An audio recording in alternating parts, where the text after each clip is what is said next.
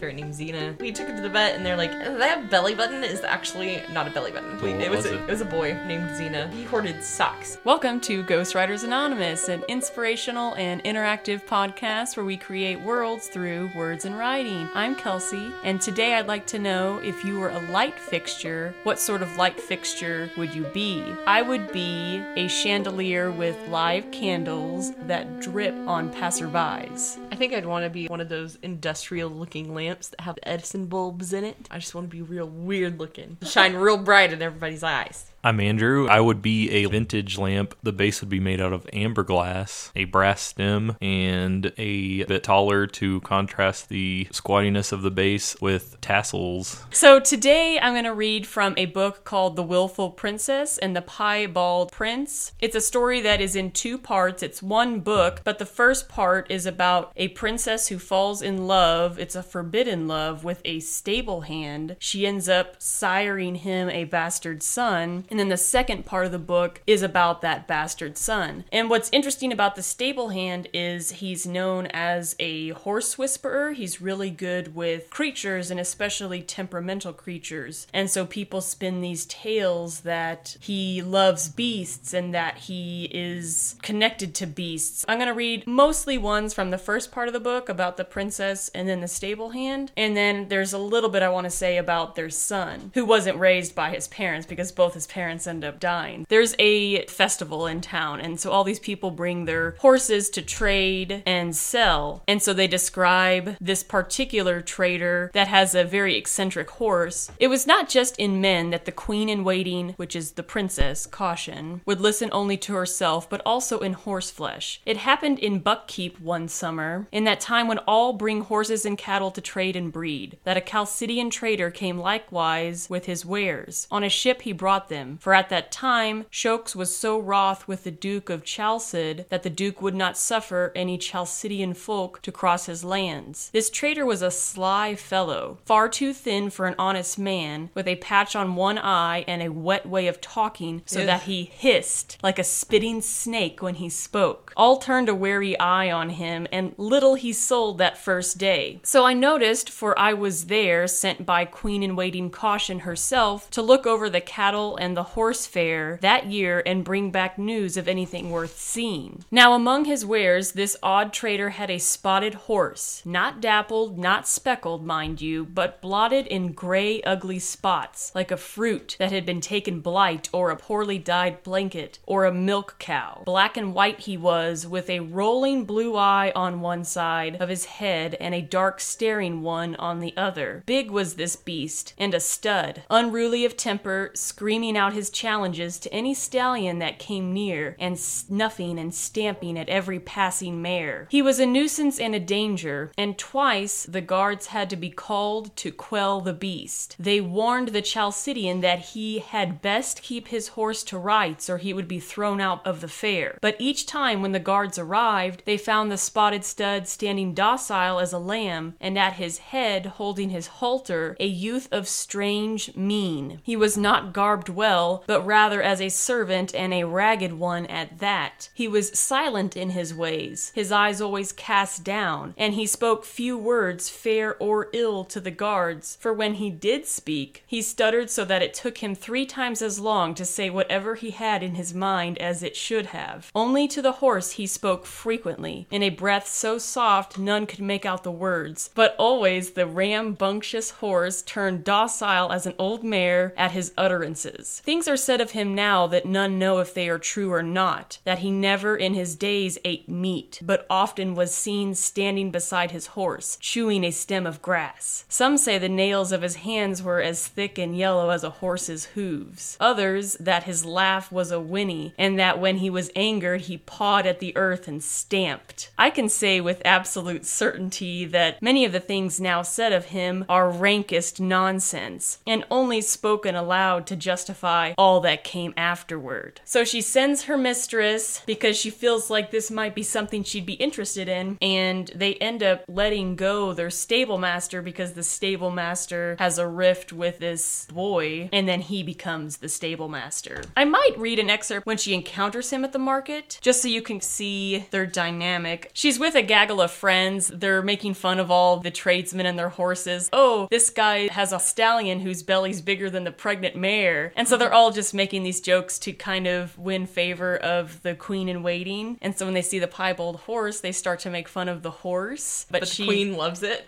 Well, yeah, she calls him off because she's struck dumb with this guy, and it's love at first sight for her. At last they came, the queen in waiting and her entourage, to the Chalcidian trader and his blotchy horse. The beast was peaceful that day, for the tight-lipped man who tended it stood at its head. When Caution and her ladies drew near, he looked up at her, and his eyes were full of wonder, as if he had never seen a woman before. Despite his poor clothes, he was a handsome man, well-muscled, tall, and raven-haired. When the queen in waiting glanced at him, he blushed like a maid and sank to one knee before her, bowing his head, and his thick black hair fell like a mane, cloaking him from her gaze. The fall of his hair bared the nape of his neck, and it was pale and downy as an infant's. "Stop," said Caution to her ladies. "There is something here I wish to look at." One of the ladies, thinking to prove her wit, pointed at the stud and said, "Oh, so that's what became of that blanket with the holes burned in it. They've used it to make a horse." Another, vying for favor, said, "No, not at all. 'Tis but a spotted cow with a horse's halter on his head." A third said, "Behold, not a cow nor a blanket, but a white cheese gone to black mold." All laughed far louder than such jests merited, expecting to win queen-in-waiting Caution's laughter as well. But instead she spoke in a terrible voice, harsh and cold. "Silence, you fools! Never before have I beheld a creature as perfect as this one." But when she spoke, her eyes were not on the stallion, nor on his Chalcidian owner, but instead on the young man who gripped the spotted stud's halter. There and on that spot she declared that she would buy the beast. When the deal was closed and the gold passed, she had bought not just the spotted stud, but the man who held his halter, and this despite the laws of the 6 duchies against the buying or selling of a man. Slave he had been to the Chalcidian, but she in that moment raised him to free man and servant. His name was Loessler. The king starts to notice that his daughter is going out riding more and has a bit of an interest in this man that she shouldn't for a queen in waiting. And she has these suitors that come to court her, and she has no interest in them. So he forces her to go on a fox hunt with one of them without being in the presence of the stable hand or the stable master at this point, because typically he'll saddle a horse and ride out with her. And he did have a horse for her, but she wanted to master riding the piebald horse, and so since they're connected in spirit, it was spoke about that he would get shivers whenever she would ride his horse, because the thought is that she was riding him. Oh my god. Which they did do that later, hence Really? she had a bastard son. That's how babies are made. We'll leave that in the smut episode. Essentially, on the day of this fox hunt, where the stable master is not allowed to go, he saddles the horses and everything, but this huge fog is covering the land, and she, out of spite, outrides all of the hunters, and then they can't find her.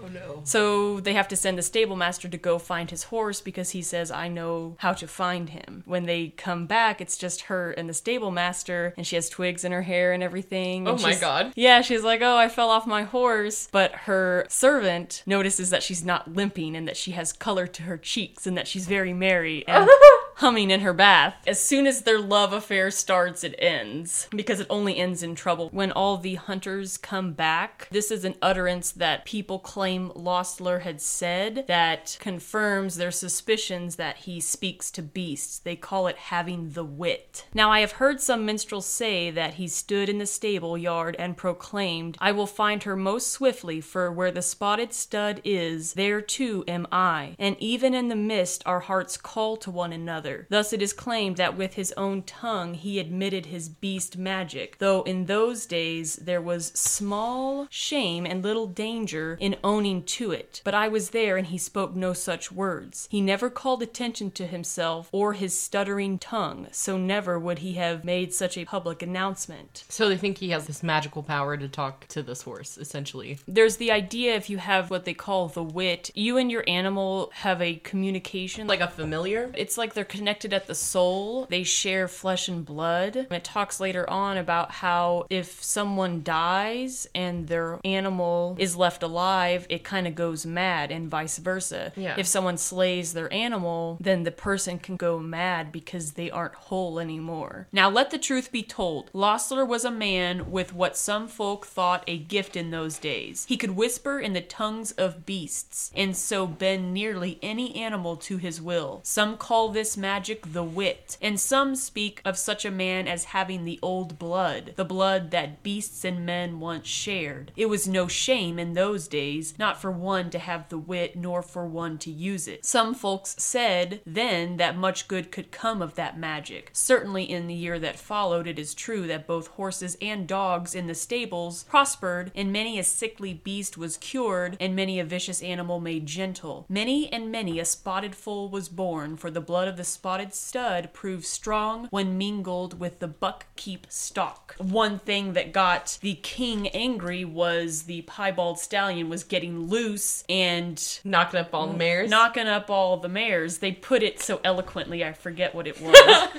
Then all these piebald horses are born, and then later on, lots of those piebald horses share a creature wit with some other person in the kingdom. It doesn't really say how this connection is made. Do they meet and it happens? Are they born that way? Are they born at the same instant? How do you end up sharing a wit with a beast? Maybe it's dragon rules and they can soul bond if they choose to. Oh, interesting. What is that from? That concept from? Rick and Morty. And a movie called Dragonheart. Oh, Yeah. I haven't watched But that. he actually shared his heart with that man to save him. Somehow. We talked about this on another episode, how this man became impaled on a blade on a pillar, and the dragon gave him part of his heart, which ended up being the dragon's demise. I like the idea of sharing a soul with a creature. There's something about that that seems very special to me, even transcending sharing a soul with another person. There is something quite magical about them. They're so mysterious and unknown. That reminds me of the Golden Compass, where they have their daemons. It's actually a representation for their soul. And if the person dies, their daemon dies. But if the daemon dies, the person doesn't necessarily die, but it can cause them to lose it. They're not themselves anymore. But Yeah, and I think I had seen that movie prior to reading this book. When I was reading this book, I thought that exact same thing. It is precisely the same. They can survive without their Owner. companion, Yeah. but it's almost like they're dead anyway. A vacant soul wandering the earth. If I fast forward to their son, the queen pretty much dies soon after giving birth, and at that point the stable master is already done. He was murdered, and his horse was murdered. And so she kind of loses her will to live. So after she gives birth to the son, and the midwives are folding their lips in because the baby looks very strange. What is this clumsiness? You have not cleaned him. He is covered still in my blood. Look how it clings to his face. The midwife did not speak. Not from her lips ever came those tidings. It was the assistant who said, "May it please my queen, your son is as he is marked, red and white, piebald as a puppy." "It pleases me not," Caution cried wildly. wash him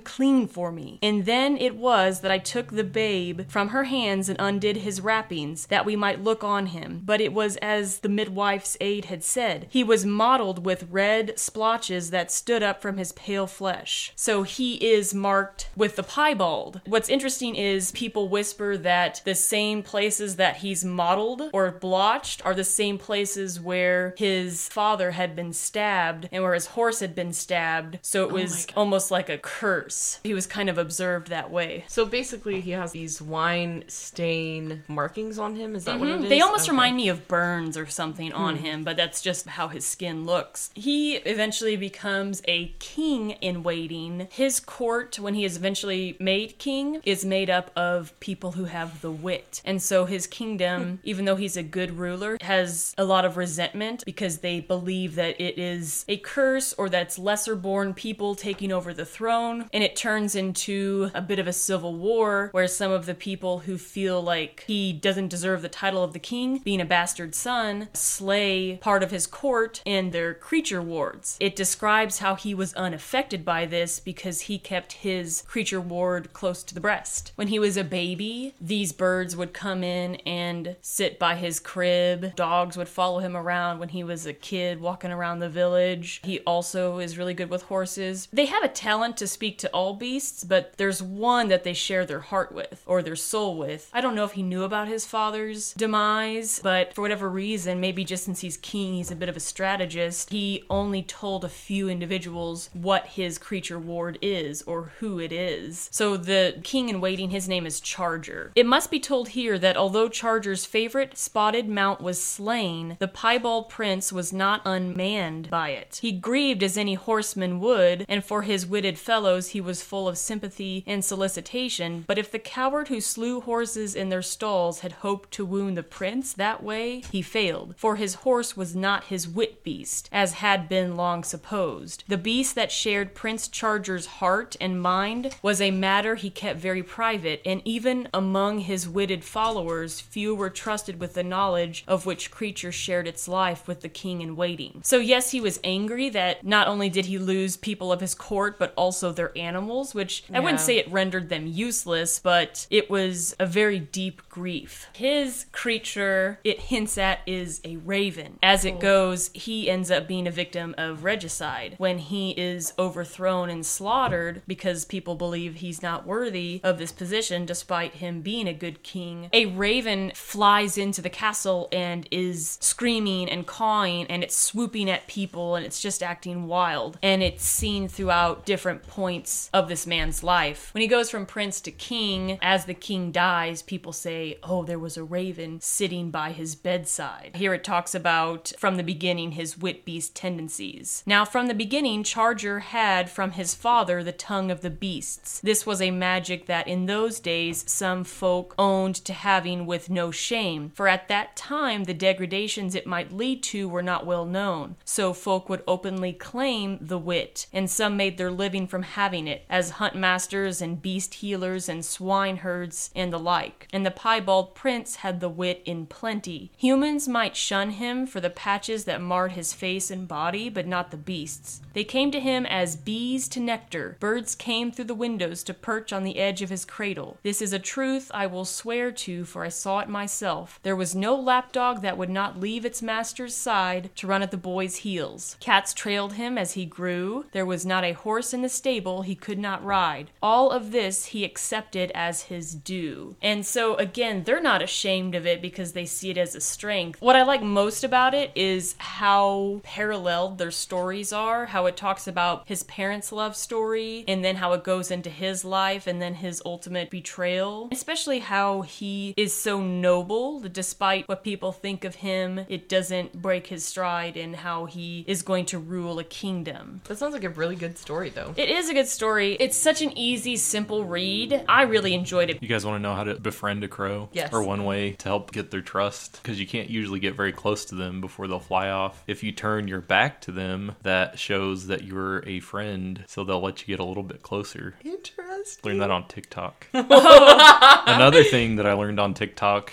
that kind of relates to this, the boy was born with markings. This isn't exactly related, but it was a experiment done on mice. They would have the scent of cherry blossoms, and then they would shock the mice whenever they had that scent. So they associated that with pain. So eventually when they stopped shocking them, they would be just terrified of that smell. Well, that continued even several generations deep. Whoa. So it's a remnant. So maybe your fears aren't your own. Maybe they're remnants from your past. I've been thinking about this a lot because I actually read that book that they had recommended, A Psalm for the Wild-Built. My favorite part was the remnants. People had said things like, oh, I have a fear of drowning. And so I wonder, is that a remnant fear? Maybe one of your ancestors drowned. It can carry on for who knows how long. Which we had talked about that in one episode long ago about how maybe that's how you died in a past life. In the book, it talks about how these robots, instead instead of updating what already exists, they pull parts from all of these robots to make new ones, which reminds me of people. When you're born, you share genes with both your mother and father, and so you're a piece of them, and then your kids are a piece of you, but also them, and it just moves on down the line. Yeah, you're just made up of genetic history. And so this robot is talking about how he enters into this old industrial building that he himself has never been to,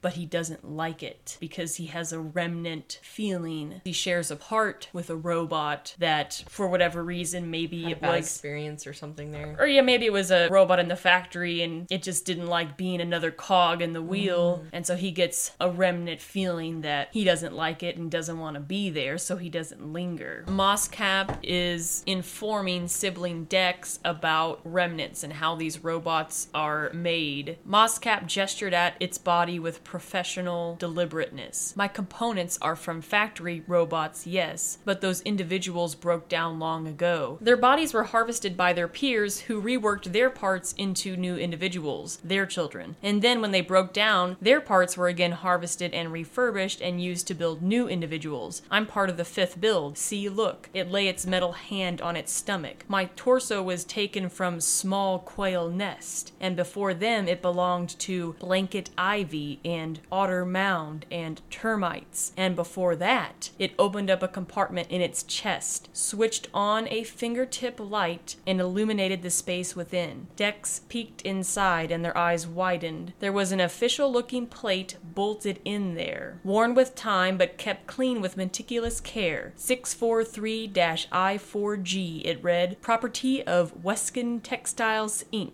So I thought that was interesting just because, as I had said earlier, we're all a piece of our forefathers. When you talk about the mice and the orange blossom, about remnants, if you're sharing flesh, why not share a mind? I think we're all the same person. You think so? Yeah. I think it's very Small theory. components of? Do you think it's a genetic thing, or do you think it's a learned thing from your ancestors? We live on a farm. We grew up in a creek, on a lake. My mom was always scared of snakes, and she was always like, stay away from the edges of the lake. Don't crawl up on the rocks over there. Now I pass that on to my kids, and I have a healthy fear of snakes. I don't have a phobia. Regardless, I do have a healthy fear of climbing up on rocks on the ledge of a creek, and I have instilled in my children that healthy fear. I think there's a difference in not wanting to do something because you were told not to versus not wanting to do something because deep down you feel like you shouldn't. And so I think you can be told not to do something, but if you have a fear of it or a hesitancy, I do believe that that is a genetic trait. Which another book that explores this is this prehistoric series about the time where humans versus not apes, but the prehistoric man that still has mostly ape in them.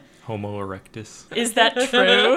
Is that really what they're called? Yeah. The human mind learns, if I touch this, it's hot, but the Homo erectus has the remnant of, I'm not going to touch this because it will burn. It goes into how different their brains are shaped versus ours, and it's a historical fiction. I don't know if she is an archaeologist or she just is interested in the history of archaeology, but she just talks about how that's a huge thing in the book. Eventually their race ends because of our forward thinkingness versus their backward thinkingness, if you think about it, because they have all these memories filed away. They don't have to teach their young the same way. They already know what to do. Whereas the human race, they're born and they have to be taught everything, so it's a lot of work that you have to put in initially. Yeah. But then from there, it's like short-sightedness versus far-sightedness. They can see a bigger picture or plan for a future versus the other, the Homo erectus, they can't. They're just not designed that way. From that entire series, that stuck with me, and I always apply that to other things that I read, honestly. A baby horse is born and they can walk within 30 minutes of being alive, but my kid, I had to teach her how to walk. I went to college with a girl that she didn't know her dad, and her mother caught her writing a letter one day, and she said, "Where'd you learn to write like that?" And she said, "I've always written like this." Well, her mom got an old letter from her father that she had never met, and she put them side by side, said, and she said, you have the exact same writing as him. To her, the most comfortable way to hold the pen was maybe the same way that he held it. Yes, there is nature and nurture, but I attribute a lot to nature in the forming of somebody. I think what's so fun about that topic is it's so debatable. It is. I want to hear about your book. Jungle Book. It also kind of touches on remnants, I think, a little bit. So I've got 3 different excerpts from The Jungle Book by Rudyard Kipling. If you haven't ever read The Jungle Book, it's about this boy who is essentially raised by wolves in the jungles of India, was initially hunted by this tiger, Shere Khan, and Shere Khan basically vows, "You will be mine." This kind of an adventure between Mowgli and his jungle animal friends. I'm going to read the first interaction between his mom, Raksha, and him, and his father, Wolf, but I think Raksha's a badass mom. I read this book a long time ago. I read it the same summer that I read Gay Neck. Did you really? Yeah. That spring in French class, we had talked about the painter painted all these really cool jungle paintings and tigers. From there, I read The Jungle Book. I used to read it all the time when I was a kid, but I haven't read it probably since middle school. It was one of my all-time favorite books. The beginning of the book starts out that Mother Wolf and Father Wolf are in their den. They can hear Shere Khan, who he's kind of an outcast anyway. He was even nicknamed the Lame One by his mother. They can hear him hunting for something in the woods. They also call him a cattle hunter. He's just very disgraceful. They can hear that he's missed it. Whatever he was hunting, he sounds frustrated. Father can hear something coming up the hill, and so he's prepared to leap on it. Before he can jump on it, he says, "A man's cub, look!" Directly in front of him, holding on by a low branch, stood a naked brown baby who could just walk. As soft as dimpled a little atom as ever came to a wolf's cave at night. He looked up into Father Wolf's face and laughed. "Is that a man's cub?" said Mother Wolf. "I have never seen one. Bring it here." A wolf accustomed to moving his own cubs can, if necessary, mouth an egg without breaking it. And though Father Wolf's jaws closed right on the child's back, not a tooth even scratched the skin as he laid it down among the cubs. "How little, how naked, and how bold," said Mother Wolf softly. The baby was pushing his way between the cubs to get close to the warm hide. "He is taking his meal with the others, and so this is a man's cub. Now, was there ever a wolf that could boast a man's cub among her children?" "I have heard now and again of such a thing, but never in our pack or in my time," said Father Wolf. "He is altogether without hair, and I could kill him with the touch of my foot. But see, he looks up and is not afraid." The moonlight was blocked out of the mouth of the cave, for Shere Khan, great square head and shoulders were thrust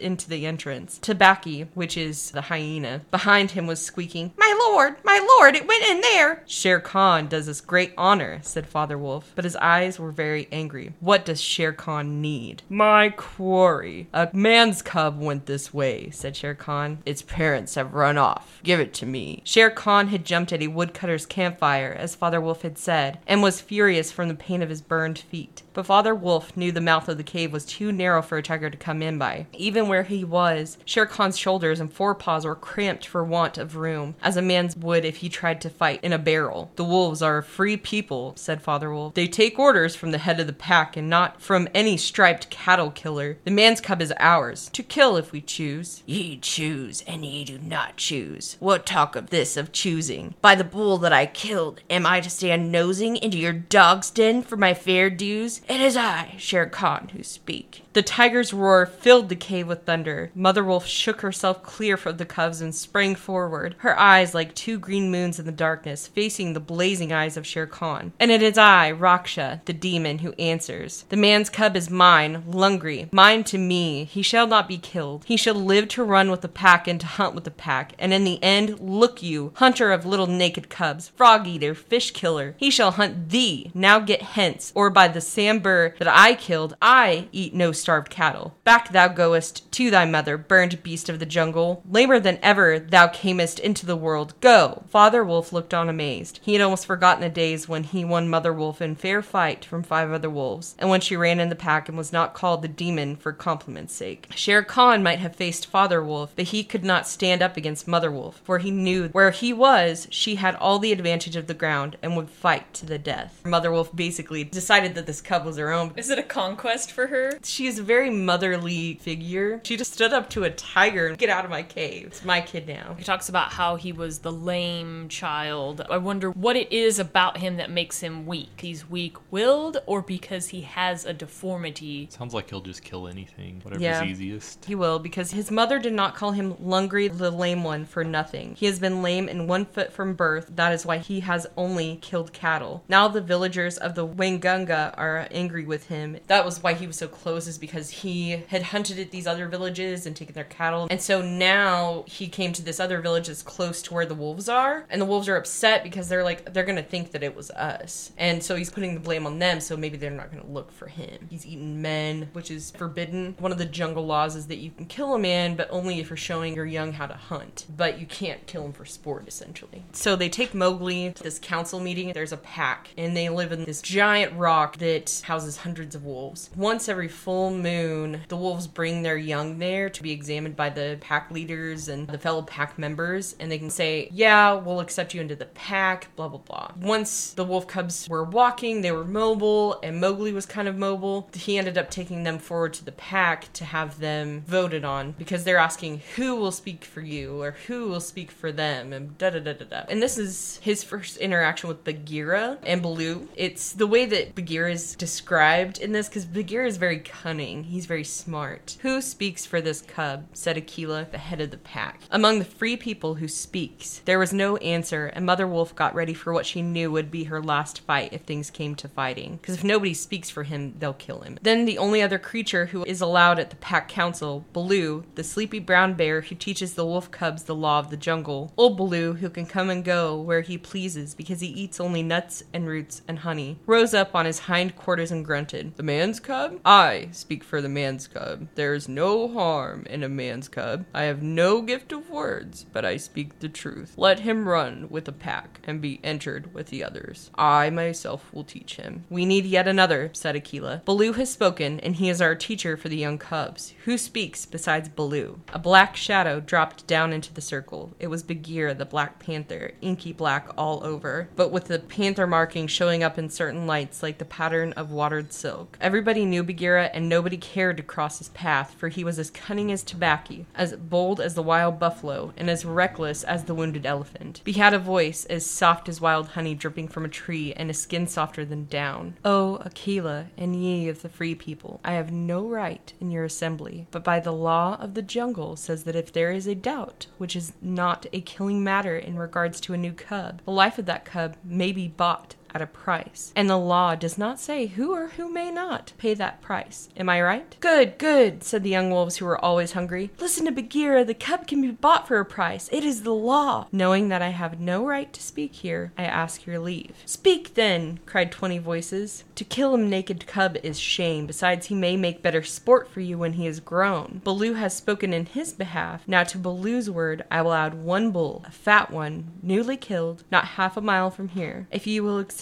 the man cub according to the law, is it difficult?" There was a clamor of scores of voices saying, "What matter? He will die in the winter rains. He will scorch in the sun. What harm can a naked frog do us? Let him run with the pack." Bagheera basically buys Mowgli with this dead bull, and so he gets raised by Baloo and Bagheera. It skips forward a few years where it's talking about Mowgli going and taking the red flower, which is fire, from the village, and so he goes and steals some of it. He scares the shit out of some kid doing it. The things they used to put in people's blankets, they put coals in it and they'll stick it in there at night to keep warm. So he goes down into this village, looking through windows, trying to find a red flower, and he grabs one of those coal things as he was running with this thing. They'd never seen this kid before. He's butt naked. And He probably didn't smell too good either. Probably not. So, didn't have any teepee out in the woods. leaves. He was like, I knew what the red fire eats, and so he was feeding it little branches and stuff. Bagheera basically told him Shere Khan has gotten the ears of the young wolves of the pack and is manipulating them into believing that having a human there is bad news. Akela, who accepted him into the pack, is getting old now. Whenever he misses his kill, that's whenever he is done with the pack. He can be killed, because Bagheera had told him that the pack was essentially falling apart and that whenever these younger wolves take over, he was going to get eaten by Shere Khan. When Bagheera goes goes down to plead his case about the bargain, it talks about how the young wolves are swayed. They're like, yeah, give it to Bagheera. It was interesting to me because the author made a point to show how easily swayed the younger members were. Whenever they skip to Mowgli going to steal the fire, Mowgli's now a teenager. Shere Khan was whispering to them in the background, "Who are you to let him boss you around? He's not a part of the pack." Mowgli's like, "But you're not either." Mowgli stands up to him. When you mentioned the red flower, I thought back onto King Louie's song in the Disney movie where he's talking about man's red flower. In the books, they don't actually have a leader in the monkeys. There's no King Louie? No, I don't think so. I need to reread it. Initially, there's no king. Mowgli likes them because they walk on two legs like he does. They have hands like he does. But it's kind of shameful to talk to them because they don't have laws. And they are high up in the trees. So a lot of the jungle creatures don't care to look up at them. It's taboo to interact with them. Lawless rapscallions swinging through the trees. They are! And they kidnap Mowgli while he's sleeping between a bear and a panther. So they give no fucks about anything, really. They kidnap him for sport. They do want to be like him. They are trying to entice him. "Oh, we're gonna make you our leader. You're more like us, man cub." And then Baloo. I always picture Baloo as a laid back, lazy uncle. Well, he's a sloth bear. Oh, is he? The newer movie he is. Does it talk about how in the book Mowgli, does he ever get a yearning, especially if he's going into villages to take the red fire from them, does he ever have a longing to be a part of them? Mother Wolf and Father Wolf are like, "We're gonna send you away for now to the man village. Yeah, that's where you're gonna spend your time, but whenever you become a man, come back to the jungle. Remember the laws of the jungle." Is it Amish or Mennonite when they're 15? Rama. Rumspringa. Rumspringa, yeah. Yeah, where they send them out to make a decision and then they can either come back. Yeah, they basically can go and do whatever they want for a period of time. I think, is it like a year or just a few weeks? I don't know. So he does go to a man village. Yeah, and then he comes back. He faces off with Shere Khan. He has this fire and whaps Shere Khan with it. Whaps him. Whaps him. He lights the stick on fire and just in the face. Whaps Shere Khan with it. Whaps him. Whaps him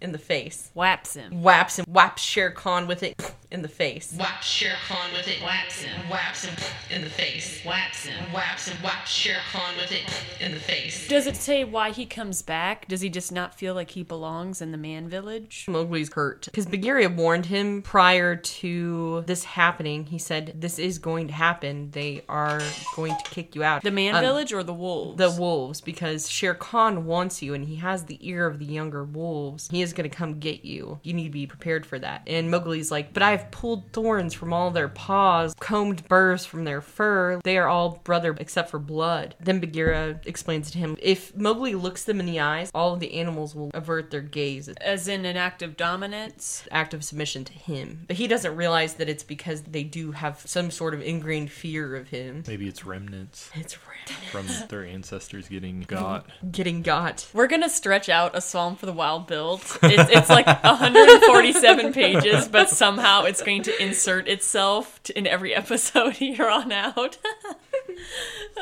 Okay, so he stands up to Shere Khan. At last, there were only Akela, Bagheera, and perhaps 10 wolves. This is after him swinging this fire around that had taken Mowgli's part. Then something began to hurt Mowgli inside him, as he had never been hurt in his life before, and he caught his breath and sobbed, and the tears ran down his face. "What is it? What is it?" he said. "I do not wish to leave the jungle, and I do not know what this is. Am I dying, Bagheera?" "No, little brother. That is only tears, such as men use. Now I know thou art a man, and a man's cub no longer. The jungle is shut indeed to thee henceforth. Let them fall, Mowgli. They are only tears." So Mowgli sat and cried as though his heart would break, and he had never cried in all his life before. "Now," he said, "I will go to men, but first I must say farewell to my mother." And he went to the cave where he lived with Father Wolf, and he cried on her coat while the 4 cubs howled miserably. They told him he needed to go. He was crying tears of man. Animals don't do that. So now you have to go to the village, and then you need to come back. They tell him that because he's crying? They just now notice Well, this big difference? They tell him that after he sheds man's tears, and they're like, "Okay, you have to leave, and then whenever you're a man, come back and you can kill Shere Khan that's now taking over the pack." They exile him because he's crying? Well, yeah, essentially. What? But also because Shere Khan will fucking kill him, and so will the other wolves of the pack. So they're using that as an excuse to exile him? I don't think they're using it as an excuse. I think they do it for his safety, because Shere Khan vowed that he was gonna eat that kid. But why why are they telling him because you have shed tears, which is a human trait, you need to go live with the humans for a time? Personally, I think it's because he's slowly becoming a man. It's showing that he's more human than they are. So maybe he needs to go live amongst the humans for a while and then come back after he's learned how to be a man. How to shut down his feelings. Become a robot. Become a killer. The Terminator, but for tigers. I have a lot to think about on that, but it seems strange. Maybe it'd be different rereading it as text, but I just wonder why that is the point of breaking. He doesn't look anything like them. He has no natural defenses other than his mind. So that's why they wanted him in the first place, is man is smarter than they are, and they kind of view him as top of the food chain, raising man in the jungle. For Mother Wolf, I feel like it was just, look, there's a man cub here and I've raised him myself. I think she liked the notoriety. I think she did. Or the novelty of. I think she did, but I think she also saw that he wasn't afraid of them, and that really made her admire him in a way. And so that was another reason that she was like, we'll keep him. That is interesting, though, because animals have eyes, so do their eyes not water if something's in them? You know, I wonder, why is crying a human emotion? Because animals do cry, they just don't shed tears. And they do specify that you are shedding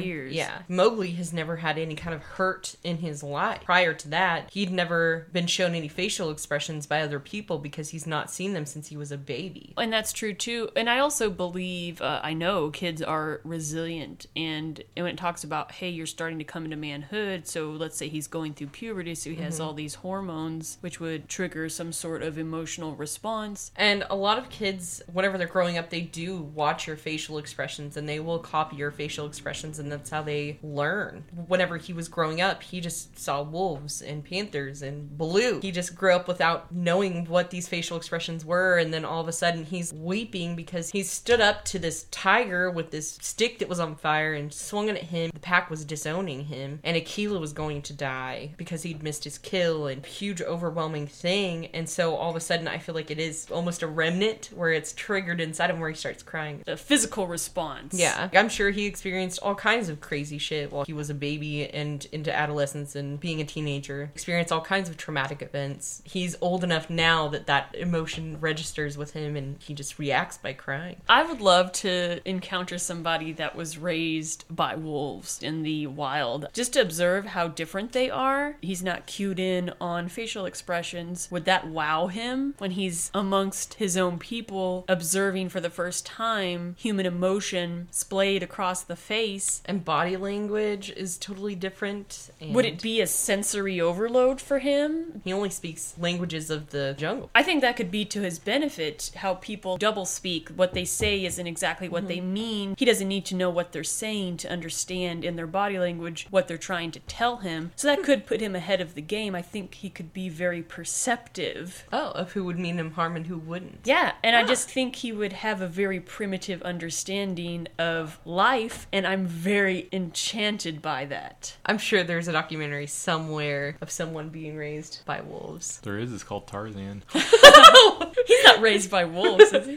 The twins that were raised by a mom wolf. Are you talking about the legend? Romulus and Remus, I believe. Yeah, that sounds about right. And I think it was based on a true story of what this village had observed, or what they believed had happened to these twin boys. I know there's local legends of a baby getting lost in the woods and she was found feral and covered in hair, all kinds of stuff. So after he had this confrontation with Shere Khan and the pack, it skips back again to a time when he was learning the law of the jungle from Baloo. Bagheera would be my absolute favorite mentor. Bagheera is quite the worrywart, but he is a good mentor. I think he's wise. I kind of like Akela. He's leader of the pack. He's my runner-up. Baloo, I don't know if I can handle. The big, serious, old brown bear was delighted to have so quick a pupil, for the young wolves will only learn as much as the law of the jungle as applies to their own pack and tribe, and run away as soon as they can repeat the hunting verse. Feet that make no noise, eyes that can see in the dark, ears that can hear the winds in their lairs, and sharp white teeth. All these things are the marks of our brothers, except Tabaqui the jackal and the hyena, whom we hate. But Mowgli, as a man-cub, had to learn a great deal more than this. Sometimes Bagheera the Black Panther would come lounging through the jungle to see how his pet was getting on, and would purr with his big head against a tree while Mowgli recited the day's lesson to Baloo. The boy would climb almost as well as he could swim, and swim almost as well as he could run. So Baloo, the teacher of the law, taught him the wood and water laws, laws, how to tell a rotten branch from the sound one, how to speak politely to the wild bees when he came upon a hive of them 50 feet above the ground, what to say to Mang the bat when he disturbed him in the branches at midday, and how to warn the water snakes in the pools before he splashed down among them. None of the jungle people like being disturbed, and all are ready to fly at an intruder. Then, too, Mowgli was taught the stranger's hunting call, which must be repeated aloud until it is answered. Whenever one of the jungle people hunts outside his own grounds, it means, translated, "Give me leave to hunt here because I am hungry." And the answer is, "Hunt then for food, but not for pleasure." All this will show you how much Mowgli had to learn by heart, and he grew very tired of saying the same thing over 100 times. But, as Baloo said to Bagheera, one day when Mowgli had been cuffed and ran off in a temper, so Baloo hit him quite a bit. "A man's cub is a man's cub, and he must learn all the law of the jungle." "But think how small he is," said the Black Panther, who would have spoiled Mowgli if he had his own way. "How can his little head carry all thy long talk? Is there anything in the jungle too little to be killed? No, that is why I teach him these things, and that is why I hit him very softly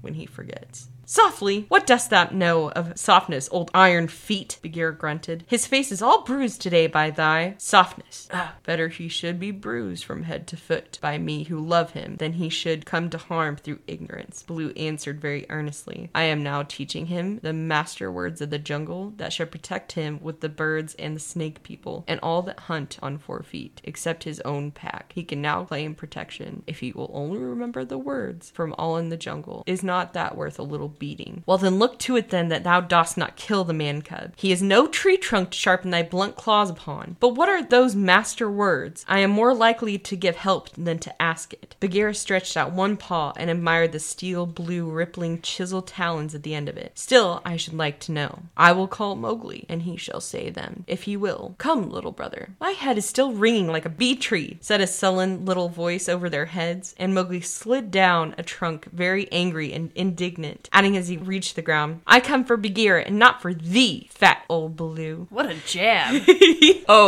So they jab each other all the time. It's just so fun. "That is all one to me," said Baloo, though he was hurt and grieved. "Tell Bagheera, then, the master words of the jungle that I have taught thee today." "Master words for which people?" said Mowgli, delighted to show off. "The jungle has many tongues. I know them all. A little thou knowest, but not much. See, O Bagheera, they never thank their teacher. Not one small wolfling has ever come back to thank old Baloo for his teaching. Say the word for the hunting people, then, great scholar." So he goes on to recite all these sayings of animals. He can tweet like a bird, hiss like a snake. You can speak Parcel tongue. Parcel tongue, yes. I have 3 things to say. So Tabaki is actually a jackal, not a hyena. They call him one and the same. Second thing is I feel like Baloo and Bagheera are in a child custody agreement. They are. They have to work together to raise this man cub. And the third thing I want to say is I love the mantra near the beginning about being able to see at night and having white teeth of fangs. I would recite it as a mantra in the shower. So the one for the bears is, "We be of blood, ye and I." And then he does a kite's whistle. A kite is a bird, right?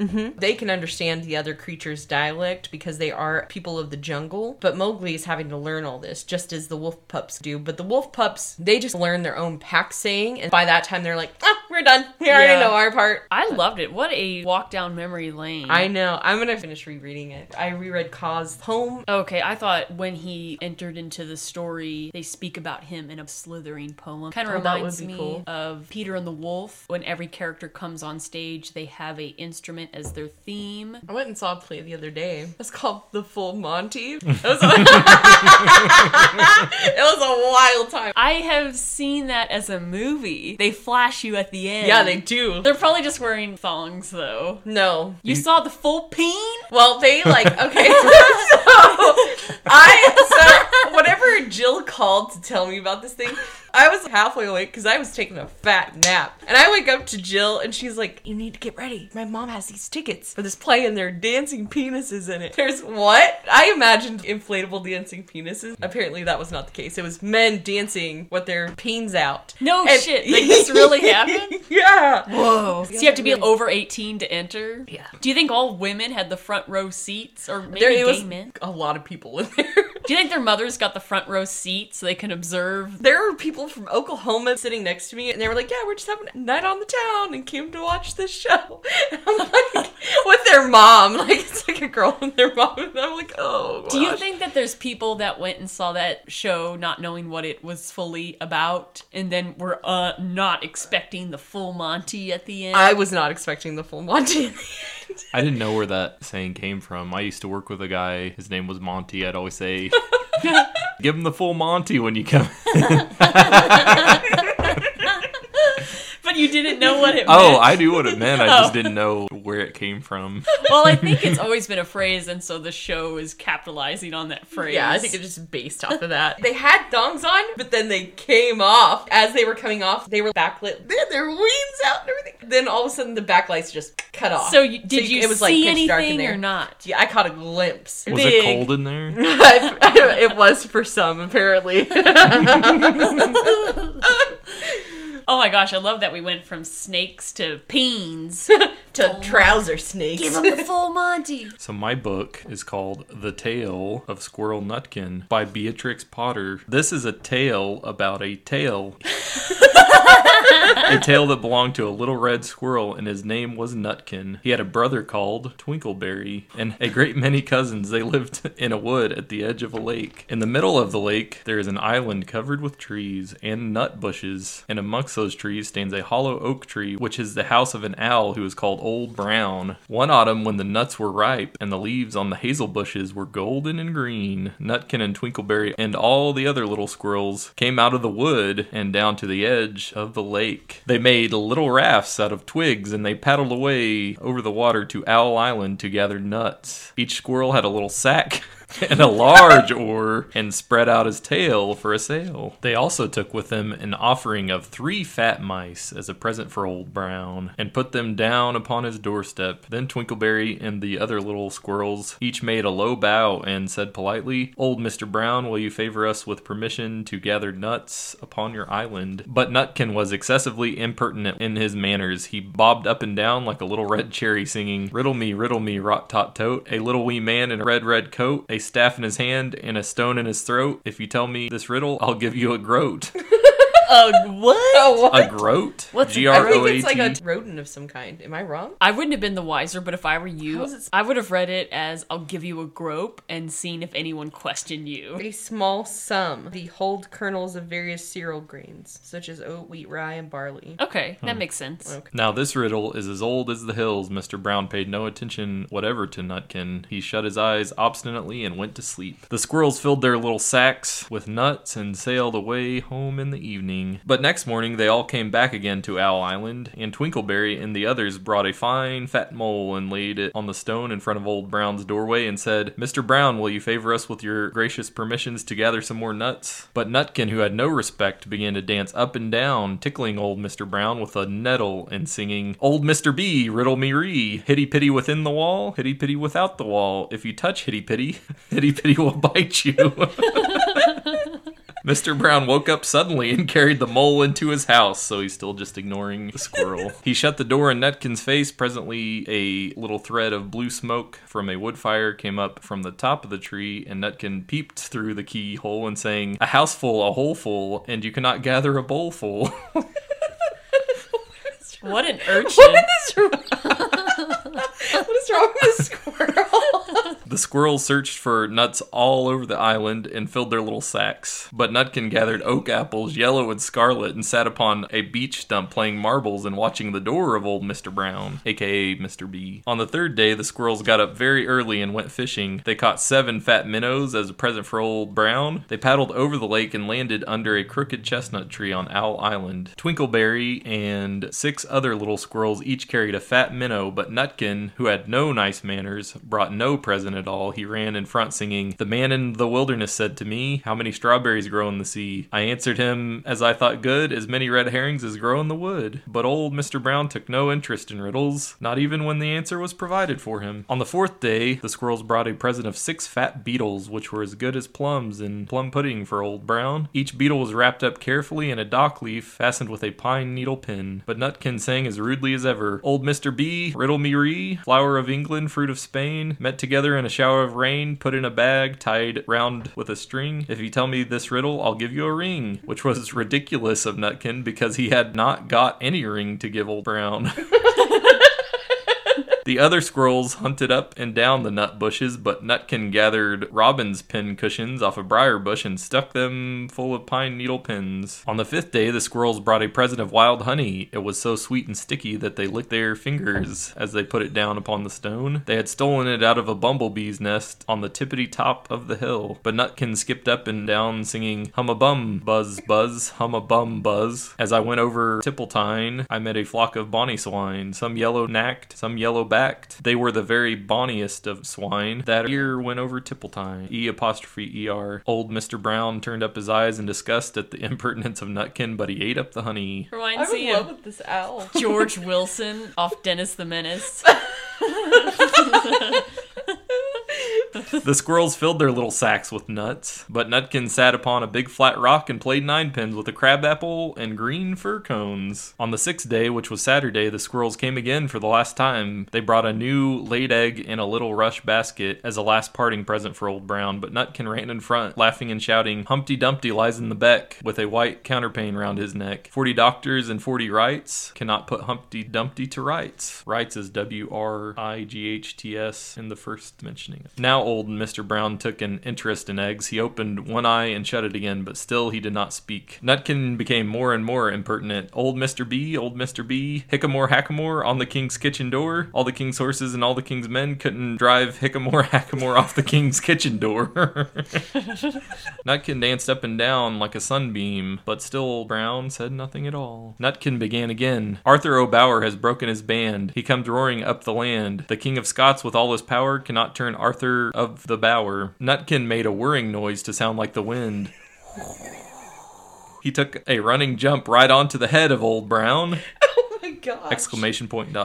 Then all at once there was a flutterment and a scufflement and a loud squeak. The other squirrels scuttered away into the bushes. When they came back very cautiously peeping around the tree, there was Old Brown sitting on his doorstep quite still with his eyes closed as if nothing had happened, but Nutkin was in his waistcoat pocket. This looks like the end of the story, but it isn't. Old Brown carried Nutkin into his house and held him up by the tail, intending to skin him, but Nutkin pulled so very hard that his tail broke in two, and he dashed up the staircase and escaped out of the attic window. And to this day, if you meet Nutkin up a tree and ask him a riddle, he will throw sticks at you and stamp his feet and scold and shout, cuck, cuck, cuck, curr, cuck. The end.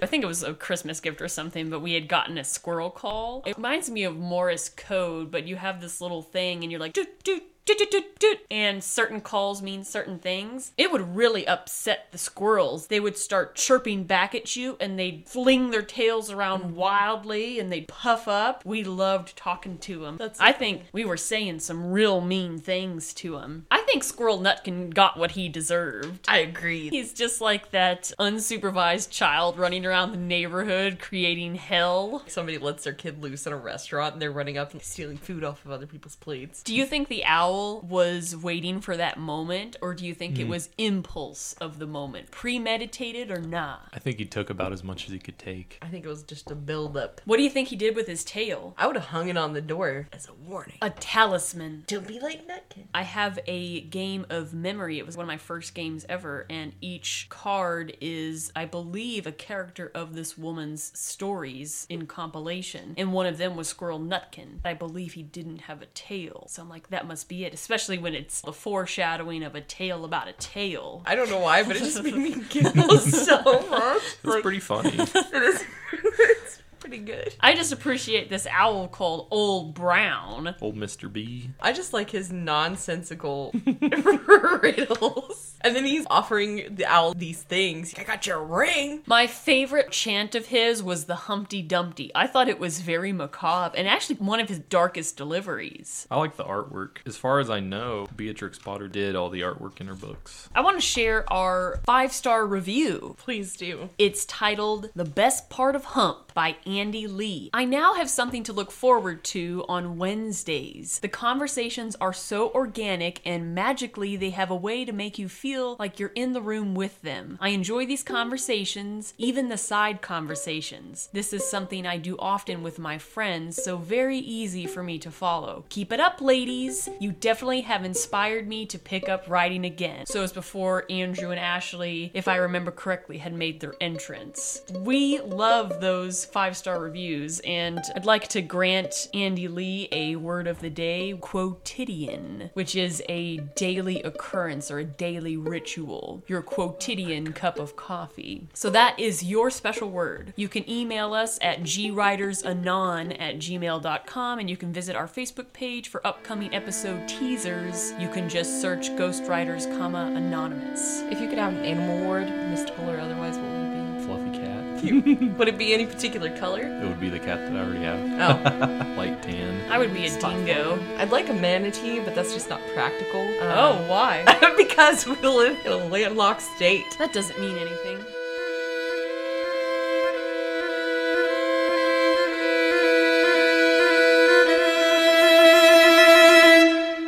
Whaps Shere Khan with it. Whaps him. Whaps him in the face. Whaps him. Whaps him. Whaps Shere Khan with it in the face. Whap Shere Khan with it. Whaps him. Whaps him in the face. Whaps him. Whaps him. Whap Shere Khan with it in the face.